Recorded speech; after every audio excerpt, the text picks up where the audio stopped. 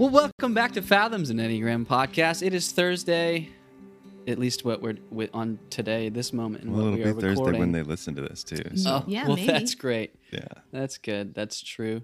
we're all And about truth here on the Fathoms podcast. Especially today, because we are wanting to debrief our last interview with Andy Squires. Hopefully you guys were able to listen to that and enjoyed our conversation with him. I really did. He is a thoughtful human being, and I really appreciate his approach. His, I would say, even respectful yet sensitive approach to being truthful in the world. Yeah. He didn't tick us off nearly as much as he usually ticks people off. Is that so? Yeah. Interesting. I was pretty ticked on him. I don't know if you all caught it, but it was more of an unusual conversation. It was a different conversation. It was definitely a really different conversation. I think we mentioned in the previous debrief how none of us really knew how it was going to go, and not anything against Andy, but it was just we're talking about people's belief systems, and that's always just a really, really touchy subject, as well as wanting him to push back on the Enneagram community, push back on the self-help community, and that's really, who knows what's going to happen there, right? Mm-hmm. But I thought it went really well. I mean, I think we did find a rhythm per usual. I think we found more things we agree with than disagree with the quality people that we have on. Yeah. Yeah. One thing that really stood out to me as I re-listened to it was the moment where he said something along the lines of, where I just decided to be myself. And how that actually isn't inherently subversive, although because people need you to be the way they need you to be, it can be. And systems and structures and idealistic whatevers, are set up to stay the same. We need tradition and we need things to stay to a certain standard. And a real person that wants to be themselves knows how to stay open and, be in the flow and say how things are when you're forgetting about the humanity, someone's humanity. So I thought that was in sort of a broad sense, like him saying what he does and why it works so well. I thought you were going to talk about that quote that you shared yesterday or earlier this week about authenticity, how the message is to be authentic, but how do you remember what I'm talking about? I'm gonna butcher it. Yeah, I think so. The one about how being inauthentic, it's wired into the nervous system, so it's actually not just simple for people to just be authentic. You have to really, really work with your nervous system to feel safe. That's a different one, but now I know what you mean. Yeah. The quote is, everyone in the world is like, be authentic. But to your body, that feels like the most life-threatening thing to do if you grew up being praised for being what everyone else needed you to be. Raise which was his hand. everyone. Yeah, exactly. It's everyone. But that reminded me then, Lindsay, what I thought you were talking about was I think it's Gabor Mate quote, or at least idea. He says that every person has two needs: attachment and authenticity. Mm-hmm. And he says everyone will forsake authenticity for keeping attachment, because I'd rather stay connected to you than be myself. And can you relate this to the ideology conversation? No. And I just think, going back to what he said about being himself, he's learned to be authentic. He's learned to place the boundary of finding what is most valuable, being inauthentic or being myself, when it comes to sharing who I am in the world through my art, through my artistic expression. And I think that speaks to his level of, I think he named this at some point, but just not finding himself in the eyes of others, kind of letting go of that at some point. Yeah, and I think that takes time.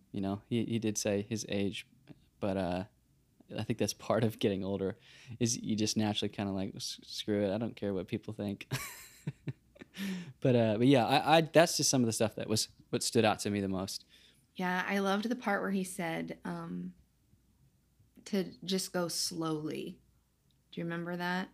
When you're approached with an idea or you come upon an idea, just move slowly.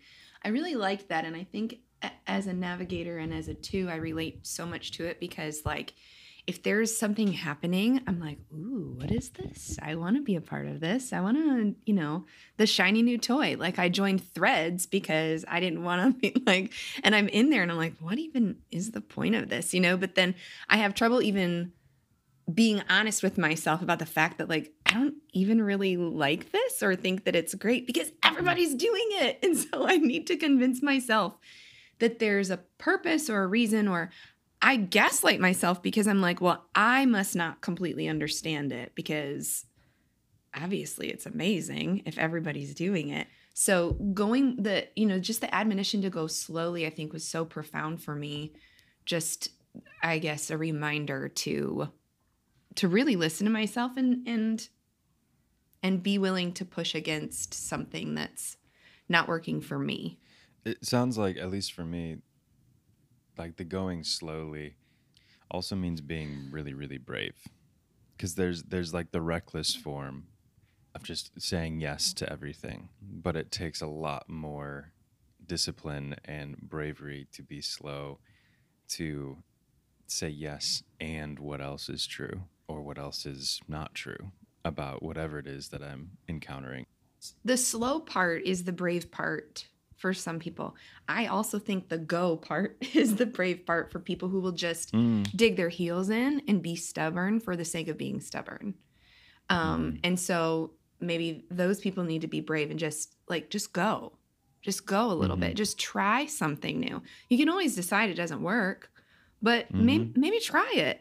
What do you have to lose, So yeah, I think there could be courage to be found in both on the spectrum there. Sure. Yeah, I think he talked about he doesn't trust groupthink, which is I don't either, but that is a practice for groupthink in my mind. Not getting caught up in it, making sure you're staying slow in something that becomes so hip so quickly. I do think there's a level of truth in all groupthink.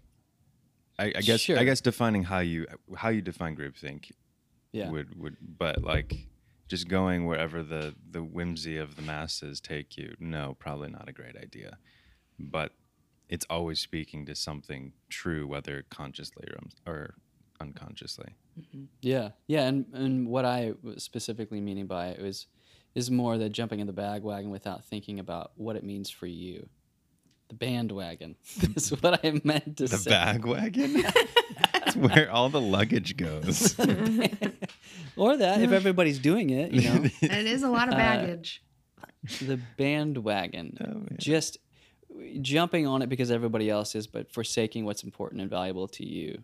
I think that kind of groupthink is dangerous. Potentially, it's at least not valuing what's your own needs and what's important to you, so that you can actually participate well. Have you experienced in specifically the Enneagram community? Have you experienced where you've pushed back on something, whether it was like groupthink or a latest fad or trend in the Enneagram community, and like, what's that been like for you?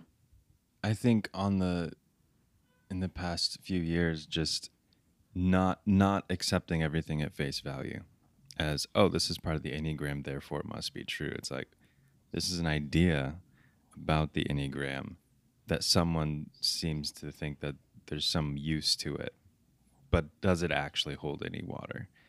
And being willing to discard things that don't make sense or are not useful or are too complicated to really be useful. I mean, I don't particularly find tri-types all that useful or clear, and but there's a lot of people out there that just like, if you don't know tri-types, you don't know the Enneagram. And I'm like, no, I'm gonna say no to that. Yeah. And yeah, I just think in general, when it comes to, if we're talking about ideology and the Enneagram, there's, of course, we've talked about all the different factions, all the different schools of thought that adhere tightly to this narrative. And there's nothing wrong with that. We all build our own ideology. right? It's the way we think, act, and behave in the world. And that's necessary in order to interface with reality. But if you've attached to one thing and it's become all of a sudden static and immovable, then you now have a dead a dead A bag wagon? a dead ideology. In what part of the world do things stop evolving? If it's not evolving, then it's dead. I think you're right on, and I think when ideology gets dangerous is when it gets made black and white within a community, because then people get ostracized and people get treated as less than, and then there's people that are in and people that are out. And that is when boundaries get mistaken for detaching and dehumanizing. I'll just say it here again, boundaries are that less at which something completely stops, like a wall, and more at which something healthy can begin. And I think that is a considerably healthier, though harder thing, the larger your community gets to place well. But yeah, I'm with you, Creek, that everyone has their own, and I just think it gets trickier and requires considerably more thoughtful responsibility when you are working with ideologies in communities. I think a great litmus test is the sentence that you said, Creek. If you don't do or know this, then you don't know the thing we're talking about, or you don't fit somehow. If you're finding yourself saying things like that, or you're in a group or a community that's saying things like that, you're locked up. You're rigid. There's not room for growth with that mindset. So I think that in and of itself could be a great starting point. Just pull the other side in just a little bit. Is like there are things that are needed to know in order to operate within a community or an ideology, right? Sure.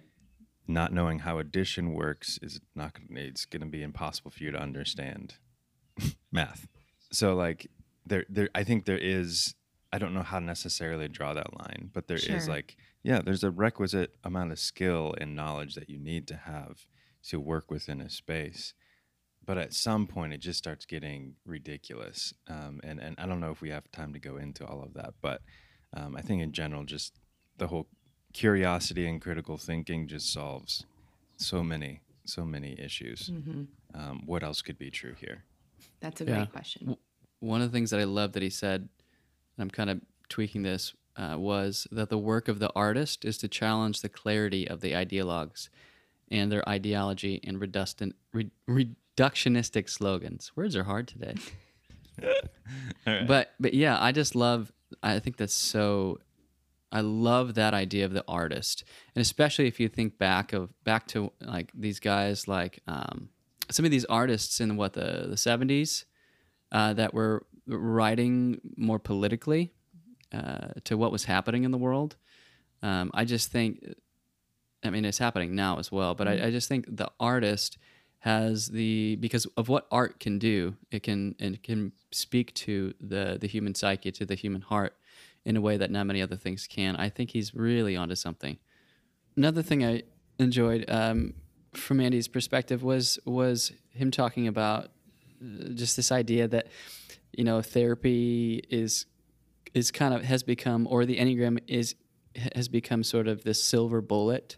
We're all kind of in a sense looking for this one magical pill that if we just take this, then all our problems are going to be gone. What's that one thing that's going to finally do it for us? I really relate to that. I know that I have a tendency to look for those kinds of things, but I think it was really helpful to hear him, because he had mentioned he was doing a run of shows, and he did 20 shows in a row.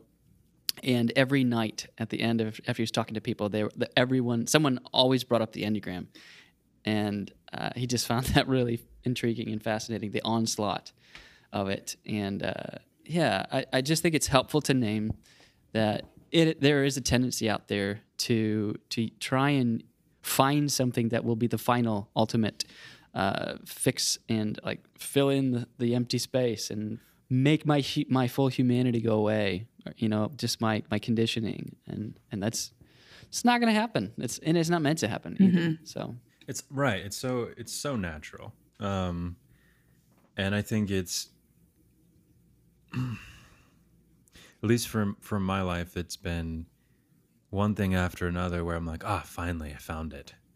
And then what do you know? It lets me down. And so now approaching any sort of person or idea or anything like that as like, this will inevitably not work at some point. Wow. But how do you're going to inevitably let me down royally at some point. Just get it over with. You know what I mean? Like there's always going to be some sort of thing that doesn't quite work about it, or the person is not as cool as I thought they'd be, or they have some issues, all the things. Whoa. Other people, obviously. Yeah. Other people. Yeah. No, I think it's that cultural, like even like marriage, the romanticism of it. Like, that person's going to complete me. I mean, I think it's a societal thing. There's this sort of ingrained idea that something will complete me. And of course, that doesn't mean that these things are inherently bad or good necessarily, but any sort of system, any sort of structure or person, teacher, whatever, I think we just have to realize that we're all just trying to figure it out. And these are all attempts to name and describe the reality that we're living in. And as long as we continue to assume the wholeness and complete this narrative, then we will always be let down. We will always be hurt. And I think ideology, whether it's Enneagram, whether it's religion, whether it's astrology, whatever, if you use it as a thing to escape reality instead of to more fully engage it, that's when things start to go really, really wrong. I guess in some ways that transitions us into this next set of episodes, which we're really excited about, on trauma. And of course, there are things in our life that we do to ourselves, but there's also a lot of things in our lives that we cannot control and are done to us.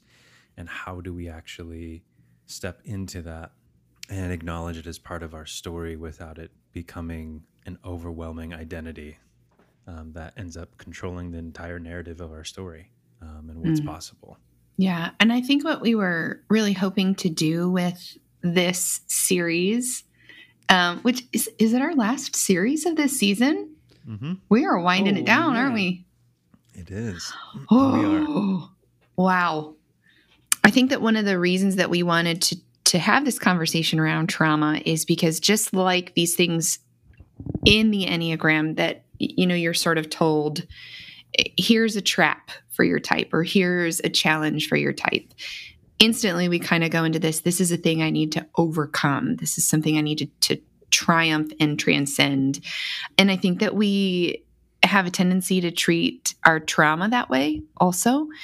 And so I really love the guests that we had on because they're all people who are doing the good work of helping people, first of all, not to be ashamed of their trauma, also to not let their trauma be something that defines them and limits them, but also holding what I feel is like a healthy approach that says this is something that it's a part of your story now, and it's not something you need to erase from your story. So what does that look like? What does that mean to not erase a part of your story, to integrate it and to use it, to leverage it, I think is some of the language that comes up in these episodes. But to leverage it and to find yourself transforming and becoming stronger as a result of it. What you said, Lindsay, was really great. I think this series is the one that I'm most excited about, just because it's a hot topic right now, which is good and bad. And it's very, very closely aligns with the Enneagram and how we work through the stories we tell ourselves. And I think, so we have Dr. Sharon K. Ball, which was just really, really, she was really great, an author. And then we have a return guest, Dr. Kristen Beasley, Dr. B, who blew our socks off. I got chills. and Thierry, as did Lindsay, and then finally we have Miles Adcox of On Site, who's just a brilliant person in and of himself, and so we really are excited about these next batch of episodes. So at the time of this podcast, we will be at the IEA Global Conference, beginning the process of finishing recording our final episode on Ego and Essence, which has been the most downloaded episode in our first season up to this point. And so we decided to revisit it with our new learnings and just new perspectives and just taking a deeper dive on it. So please, if you haven't yet, please DM us or use the SpeakPipe link in the show notes to submit some questions when it comes to anything in that realm. I know it's a really big topic. It might be even hard to come up with a question, but we'd really appreciate any effort you can put towards that. And then finally, Lindsay, can you share with us the Marco Polo Sharecast thing again? I would love to. Yeah. So if you're not on Marco Polo, download that app. It is a video messaging app, and we love it. It's just it's such a great way to communicate and stay connected. And we actually have two links for you. One to our private Sharecast for Fathoms, where you can talk to us directly and you can ask us questions, let us know things you want to hear from us in the future. And then we also have a link for you for 2 months free of Marco Polo Plus. So check it out. 2 months. Yeah. That's 60 days, people. And we'll definitely be posting some stuff on there while we're at the conference too. A video of all four of us in the same place at the same time. Oh, come on. That sounds so fun. So thanks again, listener, and hope you enjoy these next few episodes. And we'll talk to you soon. Bye-bye. Thanks for listening to this episode of Fathoms, an Enneagram podcast. If you found this episode helpful in any way, consider sharing it with a friend or family member. We are so honored to be on this journey with you, discovering our inner depths, one fathom at a time.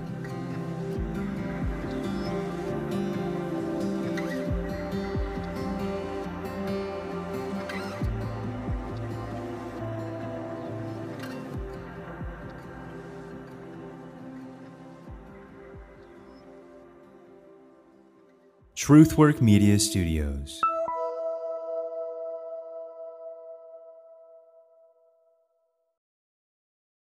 Conversation. Stop looking. I'm at looking porn for right something. now. Are you watching Instagram Reels? No, We're I'm trying looking to for do a something that thing. has to do with our interview or our conversation. For real. Keep See, that in. before we jump in, I don't think this is awkward, and even if it is, oh well, whatever. I have multiple times this week thought about I'm actually not actually, but I am excited to officially see you in person for the first time. Ooh. Okay, consent to hug.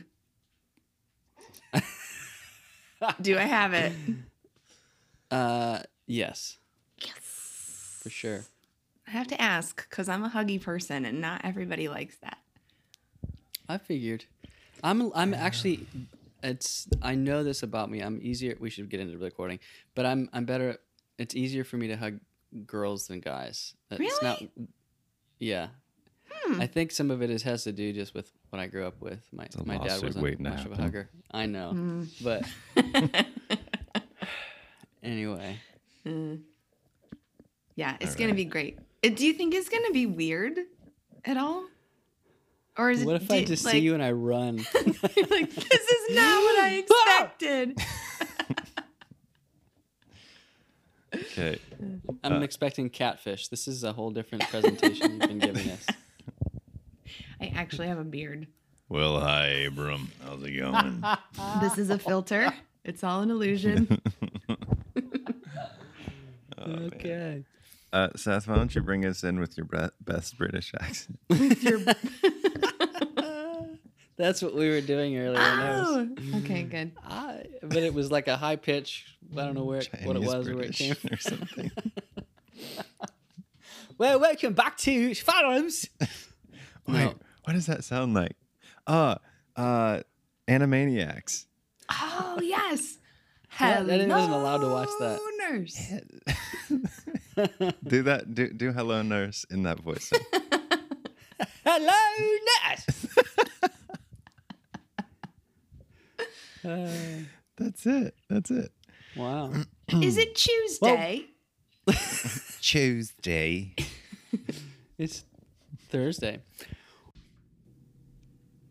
Anyway, There's our cue. yeah, he's back. Hi, Dad. Did you say hi, Daddy? Yeah, no, I didn't put a Y on it. You hear what you want to hear, though.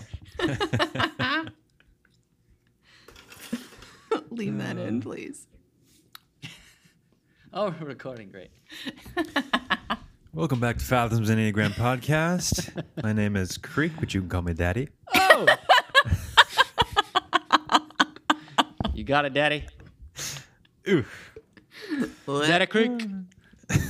Daddy Creek. I thought Drew was the dad of this group. He is. There's a difference between dad and daddy. Let's be honest. Hey, Daddy Creek comes out at the night time. The whatever. Enneagram After Dark. Yeah. Yes. This is so awkward. Please cut all of this out. What are we addressing right now? Are we finishing the end of something? Or did we get enough? Did we get enough for Andy? Check. I'm hearing an echo. Lindsay, can you mute for a sec? Yes, sir. Check. There, it's Check. gone. Now it's gone. Okay. Sorry. Lindsay, unmute. Was it me? Check. Yeah, okay. I'll just turn you all down. I've heard it in the recording.